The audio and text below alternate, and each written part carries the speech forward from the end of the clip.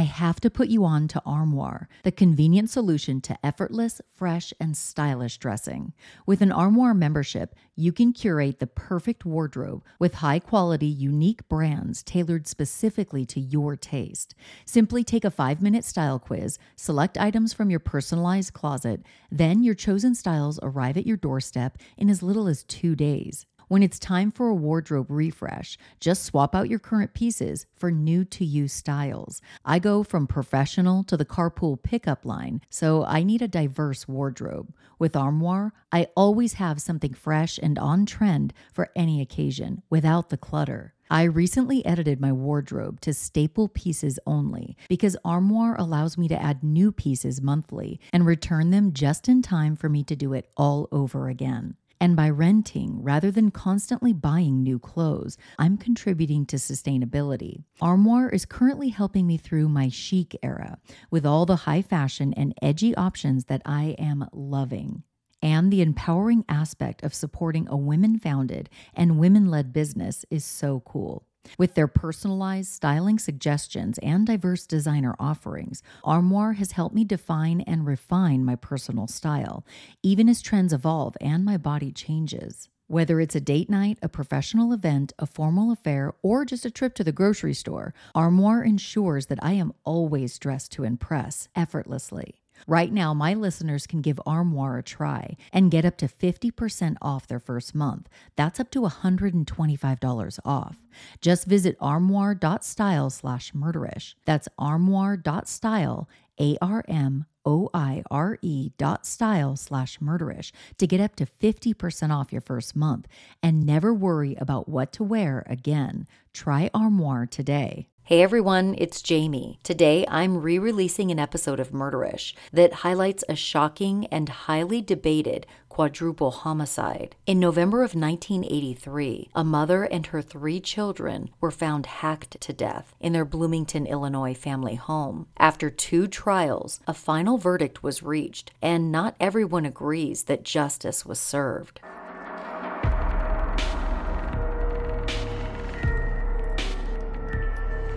Regarding this episode of Murderish, I want to warn you that the story involves children. I realize murders involving children are especially difficult, and given that, this episode may not be suited for everyone. Listener discretion is advised.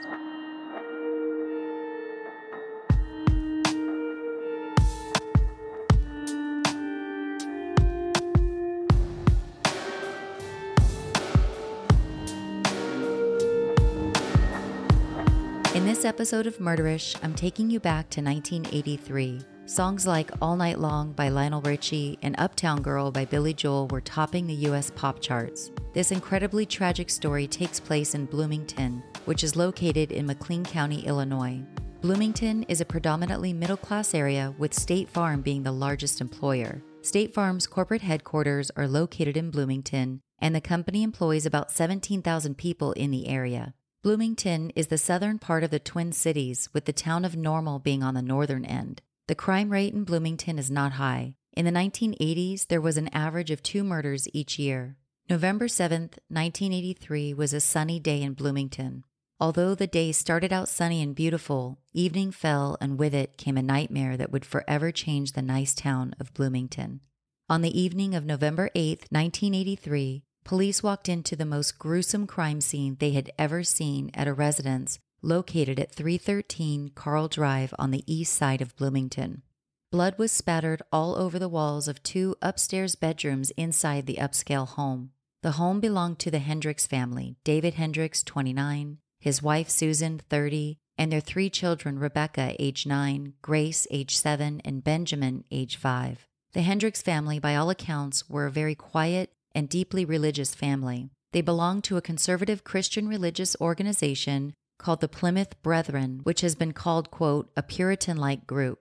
David Hendricks was a very successful business owner who developed and sold orthopedic and prosthesis products through his company, Cash Manufacturing. Susan Hendricks, a stay-at-home mom, was described as a quiet woman who never wore jewelry or makeup. David and Susan met each other at a Bible conference when the 2 were teenagers. David Hendricks grew up the second oldest of 7 children. David's parents, Charles and Laverne Hendricks, were strict and did not allow David and his siblings to watch TV. The Hendricks family, a very religious family, lived in an upscale home with a pool and a good-sized yard. David, although very bright, was only an average student. He didn't play sports and spent most of his free time in church. David's teachers described him as, quote, introverted and not popular. David could be seen carrying a Bible to school occasionally. Susan Hendricks also grew up in a deeply religious home where, quote, God is over everything. She was very bright, earning a spot in the National Honor Society in high school. Susan played the clarinet and was not popular in school. She was known to be very kind and extremely dedicated to her religion. So much so, she left high school in her senior year to work for the Bible Truth publishers. According to some, Susan would have been valedictorian if she would have stayed in school. Susan did eventually earn a high school diploma. As an adult, Susan was frugal and lived life simply without excess. She and David had a dishwasher, but Susan preferred to wash dishes by hand. As a mother, she thought it was important for her children to learn how to do things around the house. Inside the Hendricks home on that terrible day in 1983, police found the dead bodies of Susan and all 3 children, each of them found upstairs in bedrooms. The 3 children were found in the same bedroom, and Susan was found in the master bedroom. All but Rebecca, the oldest of the children, had sustained horrific injuries to the head, neck, and upper torso. Rebecca suffered a single skull fracture. The local newspaper reported the family had been, quote, hacked to death. Their bed sheets were completely soaked in blood. The apparent murder weapons, an axe and a knife, had been cleaned thoroughly and laid down on top of the bodies of the 2 youngest children, Grace and Benjamin, who were sharing a bed at the time they died. The alleged murder weapons would be analyzed for prints later, but none could be found. No defensive wounds were found on any of the bodies. Perhaps they were sleeping at the time they were attacked. The home appeared to be ransacked, however. Police later said there were no signs of forced entry. On November 7, 1983, the night before the bodies were discovered, Susan left the house just after 6 p.m. to attend a baby shower in a town about 40 miles away from their home. David took the kids to Chuck E. Cheese's around the same time Susan left the house. David and the kids ate pizza and stayed at Chuck E. Cheese's until about 8 p.m. At that time, they stopped at a Book Mobile and checked out some books before heading home. David and the kids arrived home around 8:30 p.m. According to David, he, quote, rested and read until Susan returned home from the baby shower around 10:30 p.m. David would later tell detectives he left the house around 12 a.m. after Susan and the kids had gone to bed. David said he then headed out on a 3-hour drive to Wisconsin to do some unscheduled sales calls on medical providers to market his back brace. David checked into a Red Roof Inn during the early morning hours of November 8th. Later that afternoon, David tried calling home, but nobody answered. He also made calls to his office, some friends, and relatives that afternoon. One of those phone calls was to Susan's brother. Susan and the children were supposed to have dinner at her brother's house that evening, but they never arrived. David called Bloomington police about an hour after Susan was expected to be at her brother's house for dinner. During his call to police, David said he was concerned that Susan and their children may have had an accident on their way to dinner. After his call to police, David began driving home.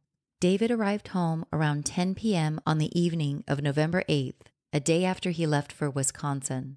There was yellow police tape around the house when David pulled up.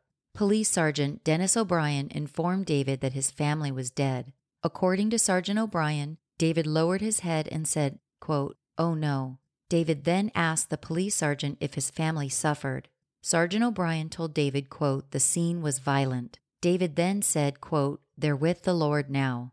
Detective Charles Crow questioned David at a neighbor's house not long after David arrived home that night. During questioning, David denied having anything to do with the murder of his family. According to police, David had a, quote, low-key response after learning his family was dead. Police said David was calm during questioning and showed little emotion, even when the questioning became more accusatory in nature. David told a reporter the day after the bodies were discovered that his family was, quote, much better off. He went on to say, quote, "I know Susie and my 3 children are much better off, and I'd wish them back for me is a selfish thing, but I know that they're with the Lord Jesus in heaven, and I'm satisfied knowing that." The reporter asked David what should happen to the person responsible for the murders if he should get the death penalty. David responded by saying, quote, "I'd like to see him get saved. It would be well worth it if one person found their way to heaven, don't you think so? A $10,000 reward was offered by Crime Stoppers of McLean County for any information leading to the indictment or conviction of the person or persons responsible for the murders. On December 5, 1983, almost a month after his family was found murdered, David Hendricks was arrested and charged with 8 counts of murder, 2 counts for each person. The first 4 counts were for the intent to kill, and the other 4 counts charged David with actually committing the murders. The judge ordered David to be held in county jail with no bail. David's parents and siblings staunchly supported him and gave interviews saying that David was innocent. Interestingly, David also received support from his in-laws, Susan's family. Susan's parents and siblings all supported David and denied that he could have been responsible for his wife and children's murders. After his arrest, David hired Hal Jennings, a well-known criminal defense attorney out of Bloomington. Police investigating the murders were beginning to think the ransacking at the Hendricks home had been staged because drawers were pulled out but valuable items were left inside. Police also noted there were no signs of forced entry at the crime scene. In addition to this, information had come out that David acted inappropriately with several women he hired to model his back brace. David's trial was going to be heard by McLean County Circuit Judge Wayne C. Townley Jr. David claimed that Judge Townley was prejudiced against him, so David's attorneys filed a motion to request a new judge. Ultimately, David's trial landed in the hands of Judge Boehner. In addition to requesting a new judge, the defense requested a change in venue, citing that David would likely not receive a fair trial in McLean County due to all of the publicity following the murders. This motion was granted, and it was ordered that trial would take place in Rockford, Illinois, located in Winnebago County. Rockford is about a 2-hour drive from the location where the murders took place. The defense was very happy about this motion being granted, as Rockford was their first choice for the location of the trial. It was the prosecution's third choice. Winnebago County was more culturally diverse than McLean County. Although Winnebago County is about half the size of McLean County, its population is double the size of McLean. The trial of infamous serial killer John Wayne Gacy was also tried in Winnebago County after a request to change venues was granted. McLean County State's Attorney Ronald Dozier requested an additional $10,000 in tax dollars to try David's case. Dozier cited transportation of witnesses as one of the major expenses for which he needed additional tax dollars. David Hendricks' trial was on track to be one of, if not the, most costly trial in McLean County history. The trial was set to begin on September 10, 1984, although the trial didn't actually begin until the following month. Ironically, David's trial began on the same day his daughter Rebecca's birthday. Becky would have turned 10 years old that day. The state's theory was that David killed his family because he wanted to get out of the marriage in order to pursue other women. The state contended that David decided to kill his family rather than get a divorce because he didn't want to be judged by members of his church. Divorce was highly frowned upon within David's religion. The state called several women as witnesses to testify about David's inappropriate behavior toward them. One of the alleged incidents happened just a week before the murders. The state also called witnesses who worked in the same line of business as David. These witnesses testified regarding the inappropriateness of having women take their clothes off in order to model a back brace, as was alleged to be the case with David. One of the models who testified said David told her she needed to be naked in order for him to take measurements for the back brace. The model then asked David if she could wear undergarments during the fitting. David told her she could wear bottoms, but she could not wear a top. After this exchange with David, the model turned down the job. She testified during trial that David later showed up on her doorstep asking her to take the job again. She refused. Another model testified that David made advances toward her during a fitting session. In addition to testimony from several models, the state called crime scene supervisor Tommy Martin to the stand. He testified that the apparent ransacking of the Hendricks home was staged. Martin said several items of value were left at the house. These items included a camera, bikes, a watch, stereo equipment, and other items. Martin also testified that drawers were pulled open, but items inside were left undisturbed. He also said on the stand that blood spatter was found on the outside of the drawers in the children's bedrooms. These drawers had no blood on the inside, indicating to him that they were opened after the children were killed. During Martin's testimony, enlarged photos of the crime scene were shown in court. David cried quietly as these photos were shown. Earlier in the trial, David was granted permission to leave the courtroom while crime scene photos were shown, but he chose to sit through it. The defense contended that police narrowed their focus on David as the prime suspect from the beginning. The defense argued that police should have looked into and questioned other suspects. The defense argued there was, in fact, a robbery at the Hendricks home that night and contended cash was stolen during the robbery. Detective Charles Crowe, who questioned David at a neighbor's house the day the bodies were discovered, came under scrutiny while being cross-examined by the defense. The defense asked Crowe, quote, "Did you say to another policeman after the interview that you felt he was guilty?" Crowe said, quote, "Yes." Detective Crowe also testified that David used a false car license number when he checked into a motel in the early morning hours after his family was murdered. David told Crowe during questioning that he had been using the license number for a few years. The defense called character witnesses who testified that David was a family man who would sometimes watch the kids while Susan shopped. These witnesses described the Hendricks marriage as, quote, loving, and said David kept toys at his office for the kids. David cried as one of the witnesses testified about the kids arguing over who got to sit next to Daddy. The defense called as a witness Irving Stone, who was chief of the physical evidence section of the Institute of Forensic Sciences. Stone said on the stand that he believed a robbery did occur at the Hendricks home the night of the murders. He pointed to the fact that a bed cover in the master bedroom was turned up at the foot of the bed as if the burglar looked under the mattress. Stone said this was common in burglaries. He also pointed out that the china hutch was left untouched, and this indicated to him that the burglars were, quote, looking for certain things. Stone testified that cash was taken from the Hendricks home that night. Credit cards and a checkbook were left behind, however. David's mother, Laverne, testified in David's defense.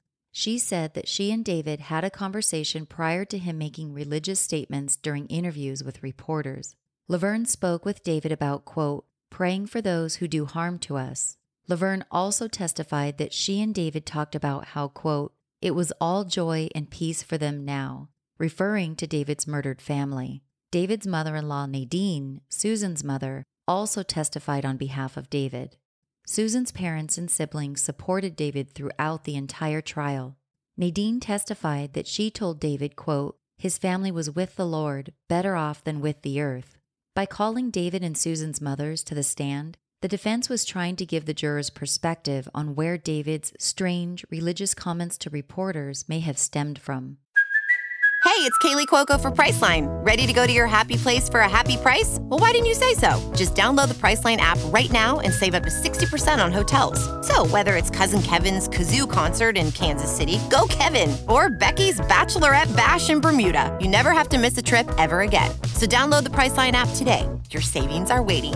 Go to your happy place for a happy price. Go to your happy price, Priceline.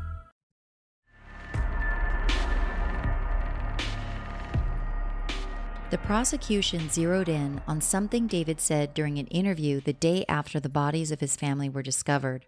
David told the interviewer that it, quote, looked like some things were taken. The prosecution thought David's statement was significant because 7 Bloomington police detectives testified that David did not learn from them that his house appeared to be ransacked. If detectives didn't tell David about the apparent ransacking, and he was not allowed to go inside the house while it was a crime scene, how would David have known that items were taken from his home at that time? The prosecution pointed to David's inappropriate behavior toward models and his conservative religion as a motive for killing his family. The state theorized that David killed his family in order to pursue another lifestyle. The state also believed that David was ashamed of his sexual desires and killed his family in order to avoid a divorce, which would have been frowned upon within his church group. The state also contended that David staged a robbery at the home and left on an unplanned business trip to establish an alibi the evening of the murders. Several customers with whom David visited during the business trip testified that David didn't tell them he was going to be visiting them. These witnesses testified that David's visit caught them by surprise and he seemed unprepared for a business meeting with them. Some of the witnesses said that David didn't even have a back brace to show them during the business meeting. One customer testified that David seemed to be in a hurry and only spent about 10 minutes with her. Another customer said that David told her he was on a, quote, extended vacation and making rounds. The defense countered the state's theory and accusations, calling several character witnesses who all said David was a family man. The defense also alleged that police narrowed their focus on David far too soon and didn't interview other potential suspects. And as you'll recall, they also called their own expert witness who testified that he believed the house was robbed the evening of the murders. These back-and-forth arguments were significant in the trial, but it was the contents of the children's stomachs that took center stage. The state would argue that they could pinpoint the victim's time of death fairly accurately due to what was found in the children's stomachs. The prosecution called John Spikes, chief toxicologist for the Illinois Department of Public Health. Spikes testified that based on the analysis of the children's stomachs, he believed Hendricks was home during the murders. Spikes came to this conclusion because the veggie pizza the kids ate around 7 p.m. had not been digested. In fact, Spikes said the pizza was only about 10% digested. There were recognizable pieces of mushroom, black olives, and onions found in the children's stomachs, and the food had not yet moved into the small intestine. According to Spikes, food typically leaves the stomach and moves into the small intestine within 2 hours of being consumed. Based on receipts from Chuck E. Cheese's, it was estimated that the children ate pizza around 7 p.m. Given that the food had not yet moved into the small intestine, Spikes testified that the time of death was around 9 or 9:30 p.m. According to David, he didn't leave the house until 12 a.m., about 5 hours after the kids ate pizza. Chicago psychiatrist Dr. Richard Rappaport was called as a witness during trial. This was not the first high-profile murder trial at which Dr. Rappaport had been called as a witness. He also testified at the trial of infamous serial killer John Wayne Gacy. After examining David Hendricks for about 12 hours, Dr. Rappaport testified that David had, quote, borderline character disorder that may reach the level of insanity. That said, Dr. Rappaport could not hypothesize as to whether David was responsible for murdering his family. Dr. Rappaport went on to say that David did not have any reaction to the news of his family being murdered or charges being brought against him. He said, quote, the lack of signs of stress under all these conditions makes me think something is amiss. Dr. Rappaport further stated that, quote, it is quite possible the insanity label could apply. In a rare move, David Hendricks took the stand in his own defense. He spent about 2.5 hours on the witness stand, his voice shaky as he admitted being attracted to a number of women hired to model his back brace. Even with these admissions, David said his feelings for his wife were not, quote, diminished. While being questioned by the prosecution, David admitted to making sexual advances toward 2 models and explained it by saying, quote, I'm a normal man with all the hormones floating around.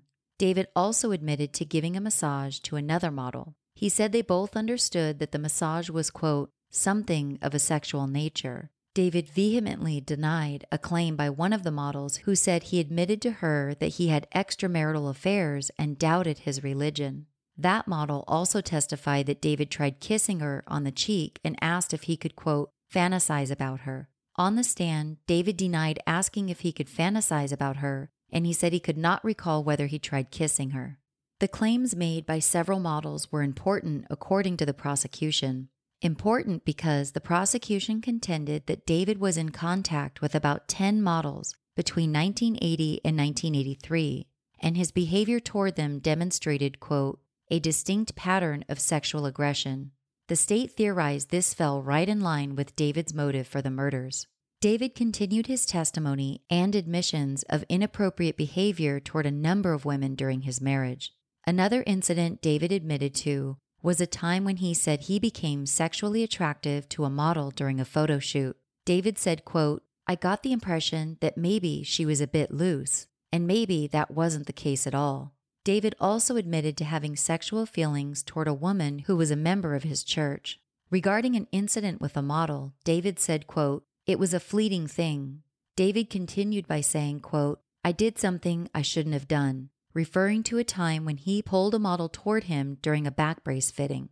David further admitted that he deceived models by telling them he needed to take their measurements and mark their bodies to get data for a one-size-fits-all brace he was in the midst of inventing.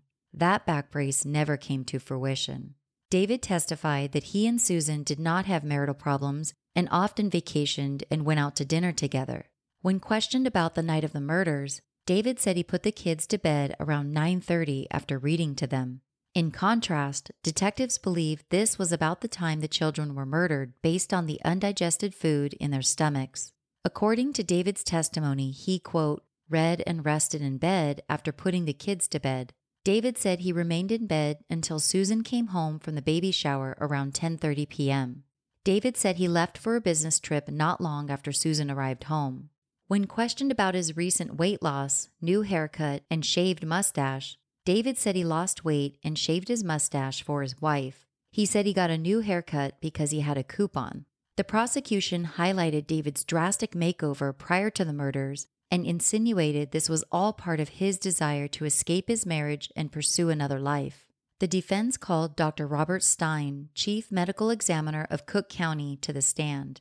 Dr. Stein, who performed autopsies on victims of John Wayne Gacy's, said on the stand that he could not, quote, with any degree of certainty say when digestion started and when time of death was. His testimony differed from the prosecution's witness, Dr. Michael Baden, who said he was, quote, 99% certain the children died within 2 hours of eating pizza, which would have been around 9 or 9:30 p.m.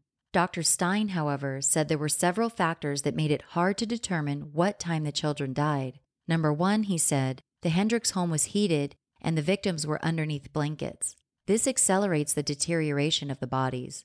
Number two, he said, the autopsies were performed more than 24 hours after the time police contend the victims were killed. Putrefaction of the bodies had begun, which is one of the stages the body goes through post-mortem. The two medical experts who testified essentially canceled each other out, which was pointed out by Prosecutor Dozier. Even if jurors believed testimony from the prosecution's medical expert was canceled out, Dozier believed they could still convict David if they believed the following. Number one, the burglary was staged. Number two, David's Wisconsin business trip was planned in order to establish an alibi. And number three, phone calls made to friends and family were attempts to have someone find the bodies. At the end of the trial, Judge Boehner gave instructions to jurors saying, quote, you should not find the defendant guilty unless the facts or circumstances proved exclude every reasonable theory of innocence. Defense attorney John Lang asked the judge to give the jury an option for a lesser offense of voluntary manslaughter. Judge Boehner denied Lang's request. David's trial lasted over 2 months with testimony from 140 witnesses. This trial was the most expensive on record in McLean County at that time. The trial cost approximately $250,000 due to its length, the move to a different county, and the number of witnesses called to testify. On Friday, November 30th, 1984, the jury made up of 6 men and 6 women had reached its verdict. They deliberated for 2 days. David Hendricks was found guilty on 4 counts of murder. Shortly after the guilty verdict, his mother, Laverne, said she believed her son would rather be executed than spend his life in prison. She went on to say, quote, I'd rather see the death sentence for him because he would rather have that than spending his life in prison. Laverne later recanted her statement and said she didn't want to see her son die and that she may have spoken too soon. David's mother-in-law, Nadine, said after the verdicts that it was a, quote, travesty of justice. Susan's mother said she was, quote, 100% certain David didn't do it. David did not show any emotion after hearing the verdicts. Although the jury heard evidence to determine whether David was eligible for the death penalty, David decided to allow Judge Boehner to determine his sentence. In determining whether the death penalty applied, certain factors had to be taken into consideration. Some of the factors in David's case were, number one, the fact there were multiple victims, number two, the young age of the victims, and number three, the heinous nature of the crime. The mitigating factors in David's case were the fact that he had no significant criminal record and the possibility of rehabilitation. After the verdicts, the defense requested a delay in deciding David's sentence in order to get his mental state tested. They were trying to determine whether David was mentally capable of committing the murders with intent and premeditation, both of which were factors in determining death penalty eligibility. The judge granted the defense's requests. About a month later, Judge Boehner decided David was eligible for the death penalty based on the heinous nature of the crimes, the use of multiple weapons, the victims receiving multiple and severe wounds, and the victims were struck after they were already dead. On January 10, 1985, 2 months after he was convicted of 4 counts of murder, David spoke to the judge during his sentencing hearing. He said, quote, "Everyone knows the evidence was very, very slim. I don't know how they came to that conclusion. I'd like to plead for mercy, but that's inappropriate because I maintain my innocence." David asked the judge for, quote, "righteousness and justice." Assistant State's Attorney Murphy said at sentencing, quote, "Their lives were over when David picked up that axe. The 2 youngest had their faces chopped to a state that you couldn't stand to look at them for more than a few seconds. To call the murders brutal could well be the understatement of 1985. The next day, Judge Boehner handed down David's sentence. He began by saying, quote, "I personally believe that the defendant probably did commit these offenses, and I must emphasize that I intend no criticism of the jury or its verdicts by this sentencing order." He went on to say, "Based upon the evidence admitted on the trial against the defendant, I am not personally convinced that he has been proven guilty beyond a reasonable doubt. I cannot in good conscience apply the sanction of death unless I have been convinced of his guilt beyond a reasonable doubt.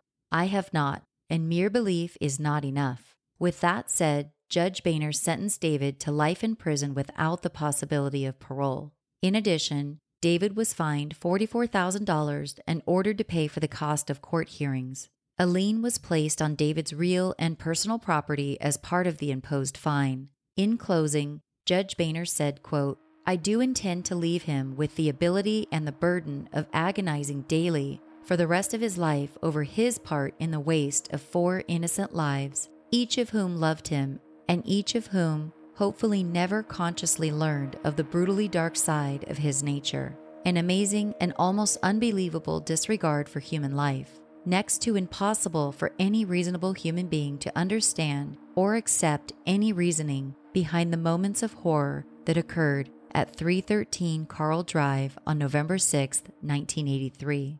After the trial concluded, some of the jurors shared their thoughts. It was clear they thought Dr. Baden's testimony regarding the undigested pizza in the children's stomachs was pivotal to the case.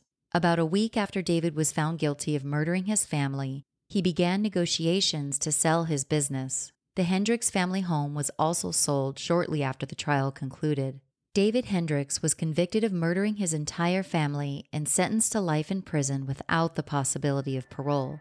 You may think that's where David's story ends. It is not. In 1985, a year after he was found guilty, David hired 2 new attorneys to appeal his convictions to the 4th District Court of Appeals in Springfield.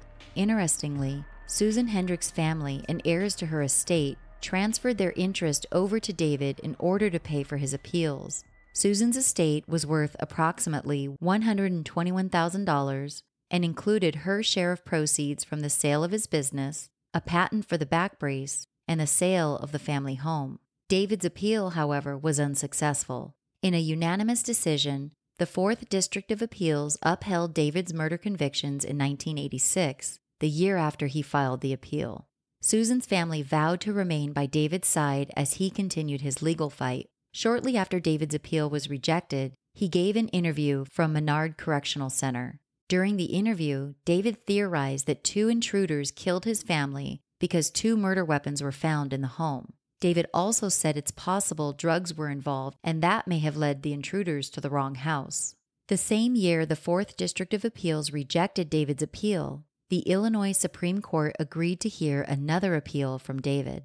This decision surprised McLean County State's Attorney Ronald Dozier. Dozier believed there was a slim chance David's appeal would be heard by the Supreme Court, given that his previous appeal was unanimously rejected by the 4th District of Appeals. David's new appeal claimed that he was not proven guilty beyond a reasonable doubt, and that testimony, especially from the numerous models, should not have been allowed because it unfairly prejudiced jurors. The state, however, stuck to its original theory that testimony from the models showed a pattern of sexual aggression that pointed toward a motive for the murders. David himself wrote a 9.5-page personal appeal letter to the Illinois Supreme Court, which claimed, quote, prosecutors prevented the jury from acting reasonably by occupying them with sex and character attacks.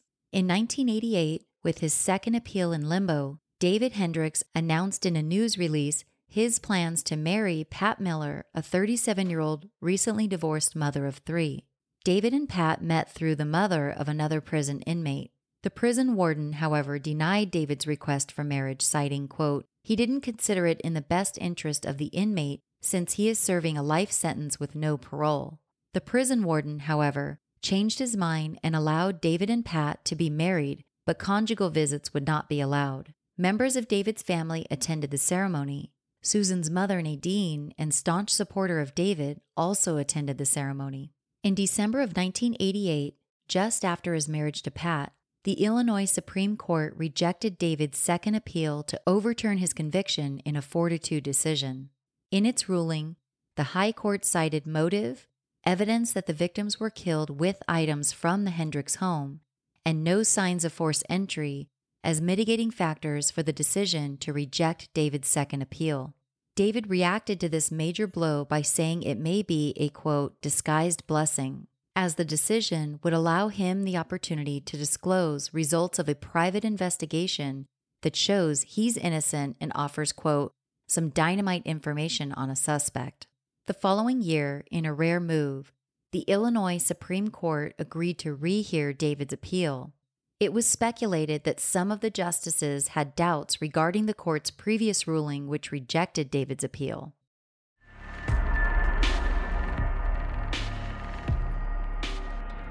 David filed a motion to appear in court and stated for the first time that he planned to accuse his ex-brother-in-law, John Lewis, of murdering his family. John Lewis was the ex-husband of Susan Hendricks' sister, Martha. Originally, Martha Lewis corroborated her husband's alibi and said he was at home in bed with her during the time of the murders. Now divorced, Martha was claiming there was a 2-hour gap in her ex-husband's alibi the night her sister, nieces, and nephews were murdered. In July of 1990, 7 years after Susan Hendricks and her 3 children were murdered, the Illinois Supreme Court reversed its previous decision and threw out David's convictions and 4 life sentences. The court cited that jurors were unfairly prejudiced in David's original trial.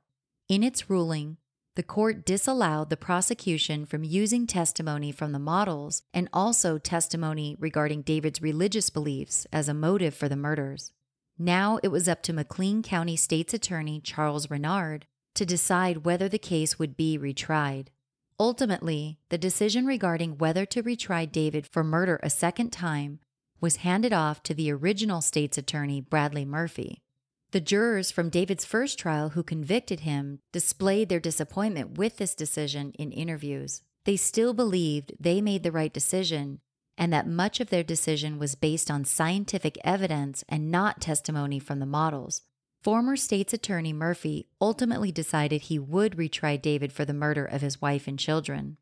In 1991, as jury selection was underway in David's second trial, his new wife, Pat, made statements in support of her husband, saying she didn't regret marrying him and strongly believes in his innocence.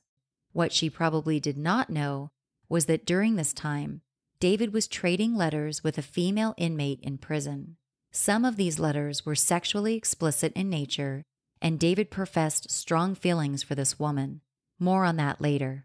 David Hendricks' second trial began in February of 1991 in the town of Bloomington, the city where the murders occurred.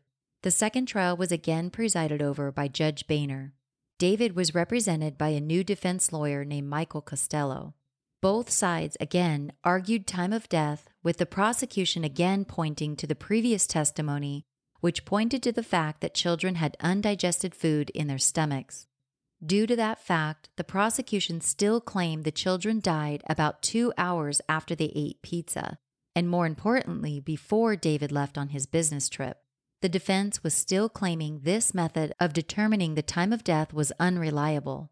The prosecution also argued again that the burglary was staged.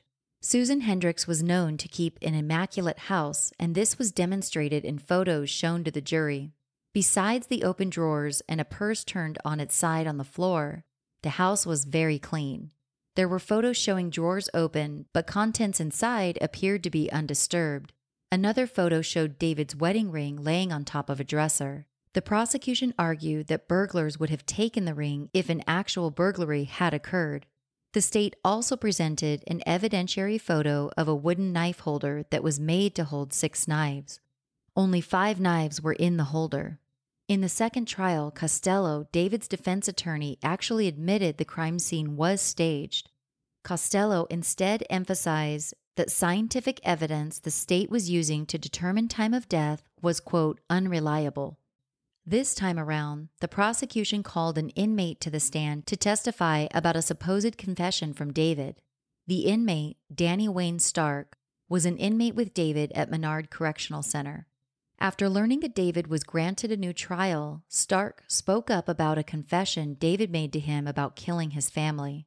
On the witness stand, Stark said that David told him he felt trapped in his marriage and no longer wanted to be with Susan. He went on to say that David told him Susan became aware of his extramarital affairs and that she threatened to tell her family and David's.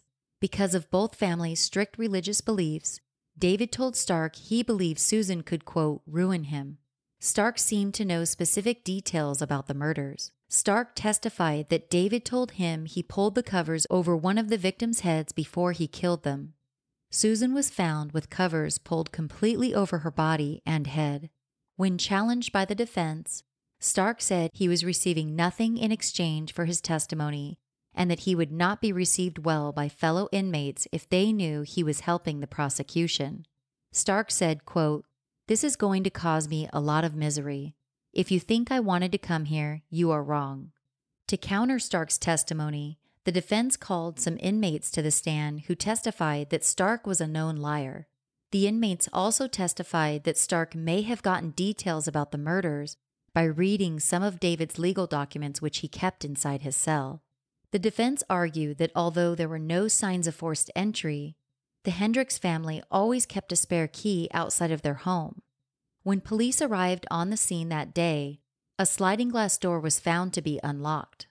The defense also brought to the jury's attention an unidentified footprint which was found in the Hendricks kitchen. Defense attorney Michael Costello argued that the footprint belonged to the killer. The prosecution again pointed out one of David's comments to a reporter the day after his family was found murdered. David said to the reporter that, quote, "It looked like things were taken." All police who were at the scene that day deny telling David the house appeared to be ransacked.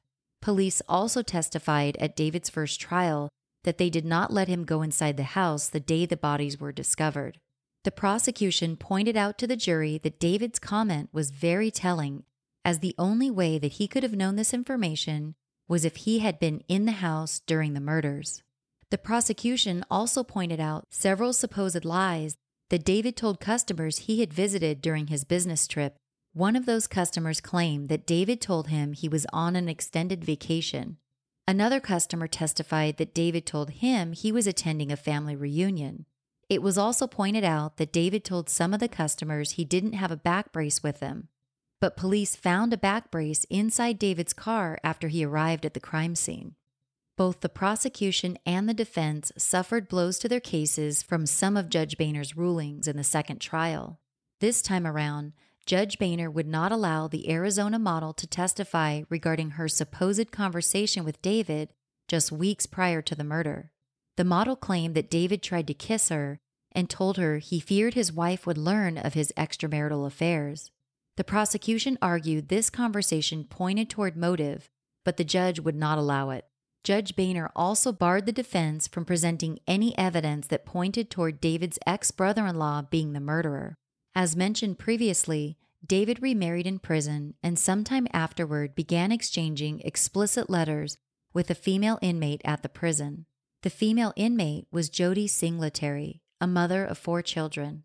Jody was in prison on a murder charge that alleged she stabbed her 33-year-old boyfriend to death. The prosecution tried to get these letters entered in as evidence in the second trial, but Judge Boehner wouldn't allow it. I have copies of all of these letters. David wrote a dozen letters to Jody during a 6-week period from mid-October to late November of 1990. Here are some excerpts from David's letters to Jody. In a letter dated October 16, 1990, David writes, quote, "You look really good for having 4 kids. I've been trying to check your cute little body out, but it's hard to see in that orange jumpsuit. Think you can talk them into putting me in M Block so I could check it out better?" David ends that sentence with a drawing of a sad face. In another letter on October 19, 1990, David writes, quote, "I don't have the faith I once had." He goes on to say, quote, "You're a doll, only 90 pounds, huh? Just a second. I have to dry my lips. I'm drooling." David ended that sentence with a drawing of a happy face. David also wrote, quote, "I'd take you over my knee and spank you, but you'd like it too well." The next day, David wrote another letter to Jody saying, "Like on the subject of what you tried to do for me last night, I sure wish I could have seen your sweet tits. I keep thinking about them and imagining what they must look like." David goes on to describe in great detail how he thinks her breasts look, as well as what he would do to them and other parts of her body. David expresses in his letters to Jody that he would like to be in a relationship with his wife Pat and Jody at the same time. David wrote to Jody in another letter, quote, "She, referring to Pat, would take you upstairs and help you get ready for me, and she would tell you what I like and how to please me." David also wrote in more than one letter to Jody that she should destroy all letters he wrote to her, as he didn't want them to potentially hurt his ongoing legal fight. On March 28, 1991, the jury had reached a verdict in David's second trial. David Hendricks was acquitted of all murder charges and walked out of prison a free man after spending 7 years behind bars. He kissed his wife Pat for the first time that day. The jury foreman later said the jury was not swayed by Stark's testimony about David's supposed confession. Other people speculated that the jury struggled to accept the state's theory regarding the time of death because the defense called several pathologists to the stand who testified that analysis of stomach contents is an unreliable means of determining time of death. A few days after his release, David gave an interview saying, quote, "I want to find out what happened. Not to try is something I am incapable of doing. I want to know who murdered my family." He also spoke about a man who may have killed his family and said he wants to speak with him. David said, quote, "I hope to talk to him personally. I think I can talk to him open-mindedly." After his acquittal, David moved in with Pat and her children, but the marriage wouldn't last. David went on to marry 2 more times after Pat. David, now in his 60s, resides in Orlando, Florida, and lives with his 4th wife. They've been married for 16 years and have 2 young children together. David got back into the prosthesis business and sold another back brace company for a large sum of money. David also authored a book about a fellow prison inmate, Henry Hillenbrand. The book tells the true story about Hillenbrand, who killed his girlfriend and another man, escaped prison, and spent 13 years as a fugitive. In the case of the Hendricks murders, no other suspects have panned out, and the Hendricks murder case remains unsolved today.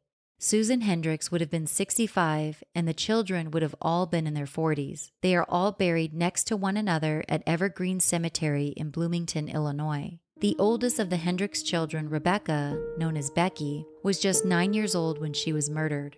Becky wrote a letter to her grandparents before she died. In her letter, Becky wrote, "Dear Grandma and Grandpa, I love you very much. I have a sticker book. Please help. How are you feeling? Mom and blank space are home from England. I love you. Love, Becky."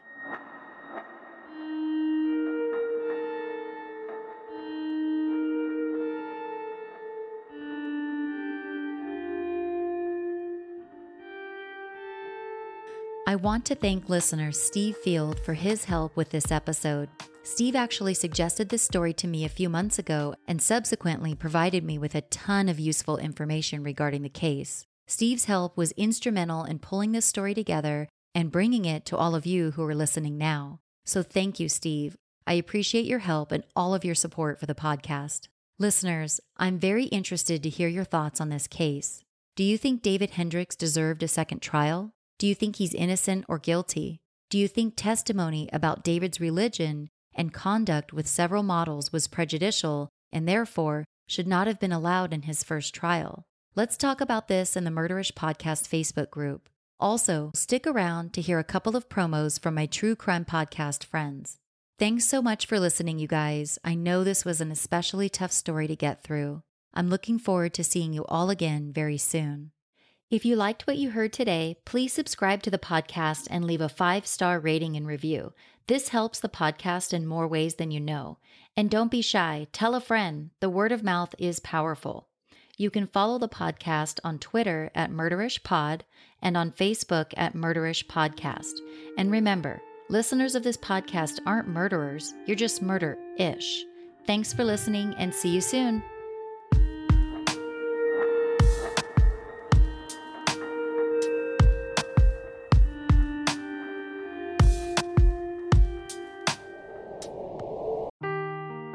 Seeking the truth never gets old. Introducing June's Journey, the free-to-play mobile game that will immerse you in a thrilling murder mystery.